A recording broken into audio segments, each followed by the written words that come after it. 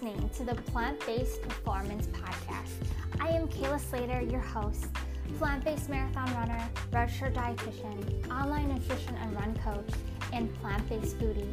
This show is about giving plant-based endurance athletes and active individuals evidence-based information and practical advice so you can be healthy and perform at your best. You will hear from me as well as other clinicians or coaches on how you can live a plant-based lifestyle for your health and performance. Let's go!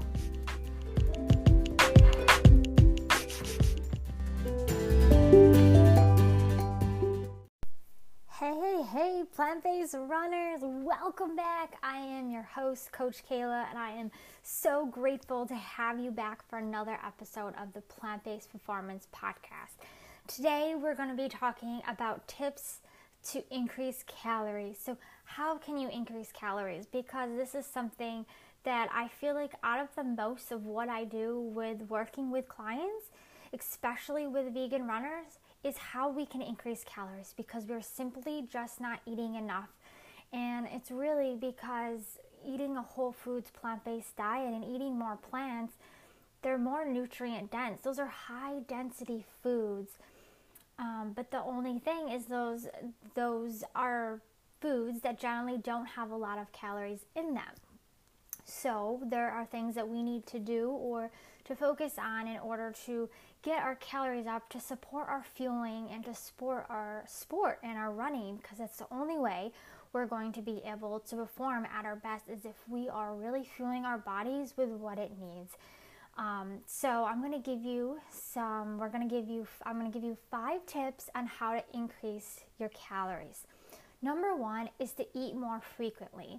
So what that means, or what that could look like, is small mini meals or snacks every 3 to 4 hours or 2 to 3 hours, whichever works for you.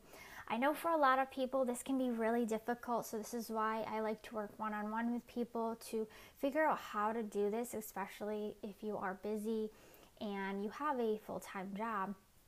It can be a little more difficult to do, but it's not impossible. It just takes a lot more planning and just figuring out how to do it. And then it can, maybe more simple snacks, or it could be getting those calories through liquid a little bit more often than we want to, but we have to do what we have to do to make sure we're fueling our bodies. So that can really help to really eat more frequently. And I think for a lot of people that can be a little bit different. If you really have that diet mentality, it can be a little bit of a mindset shift to eating this frequently, but it can have, really just good benefits for fueling, but it can even have benefits for even weight loss if you are somebody that's trying to lose weight. But I would say, if you're really trying to focus on performance, you shouldn't be really focusing on that weight loss.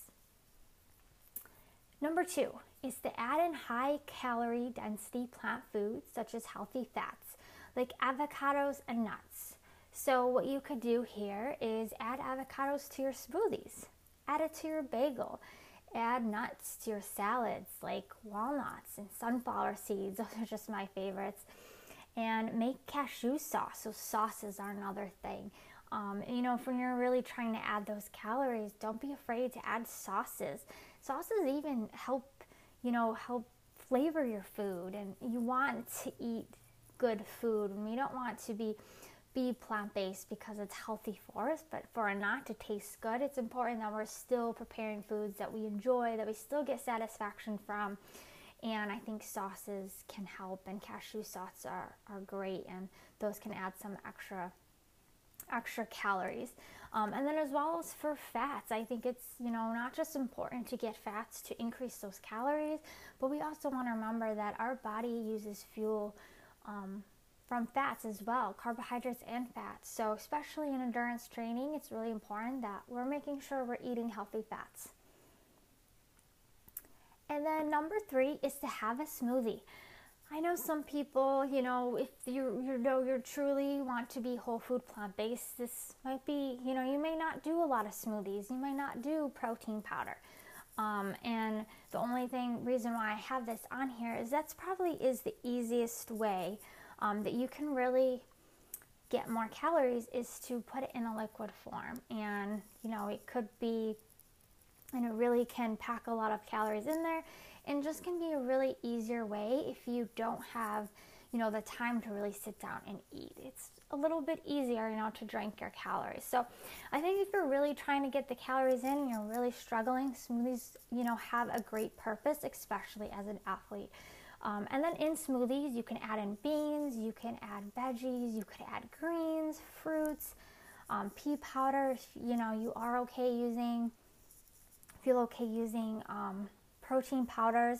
But certainly I think even adding in beans, that gives you your protein. So you necessarily don't even have to have a protein powder in there, but certainly that still adds in some calories as well.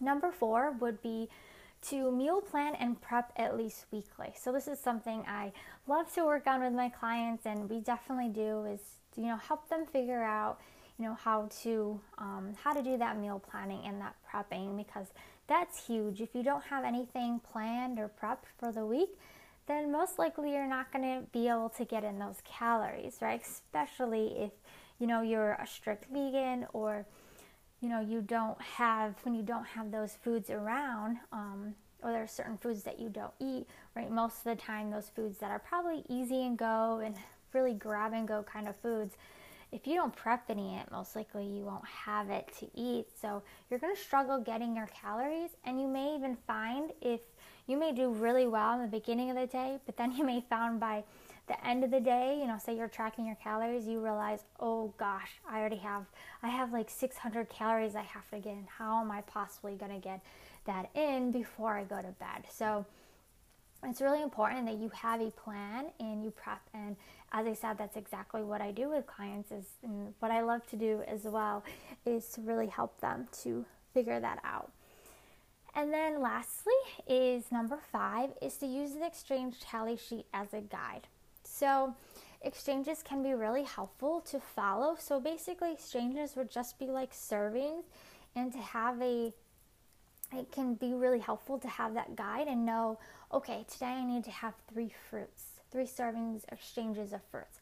Today I need to have 6 exchanges or servings of vegetables. So it gives you a little bit of guide of how much to eat.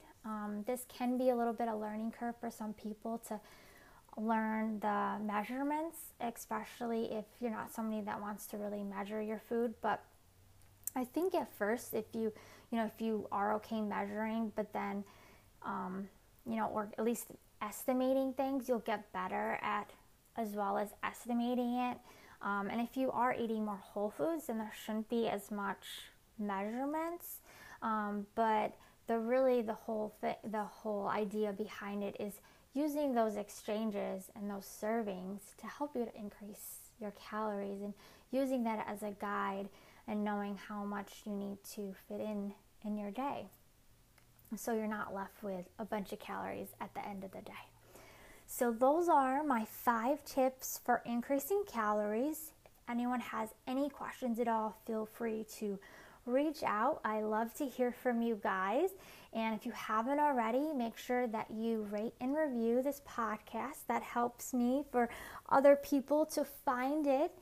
And if you aren't already, make sure you're in our Facebook community. Right now we are doing a 30-day Healthy Habits Challenge. So if you aren't in it already, it's still not too late to join. We are halfway through the year, halfway through the month, but we have 2 more weeks left, so you can still join if you'd like to join our challenge this month. And I will see you guys soon. Bye.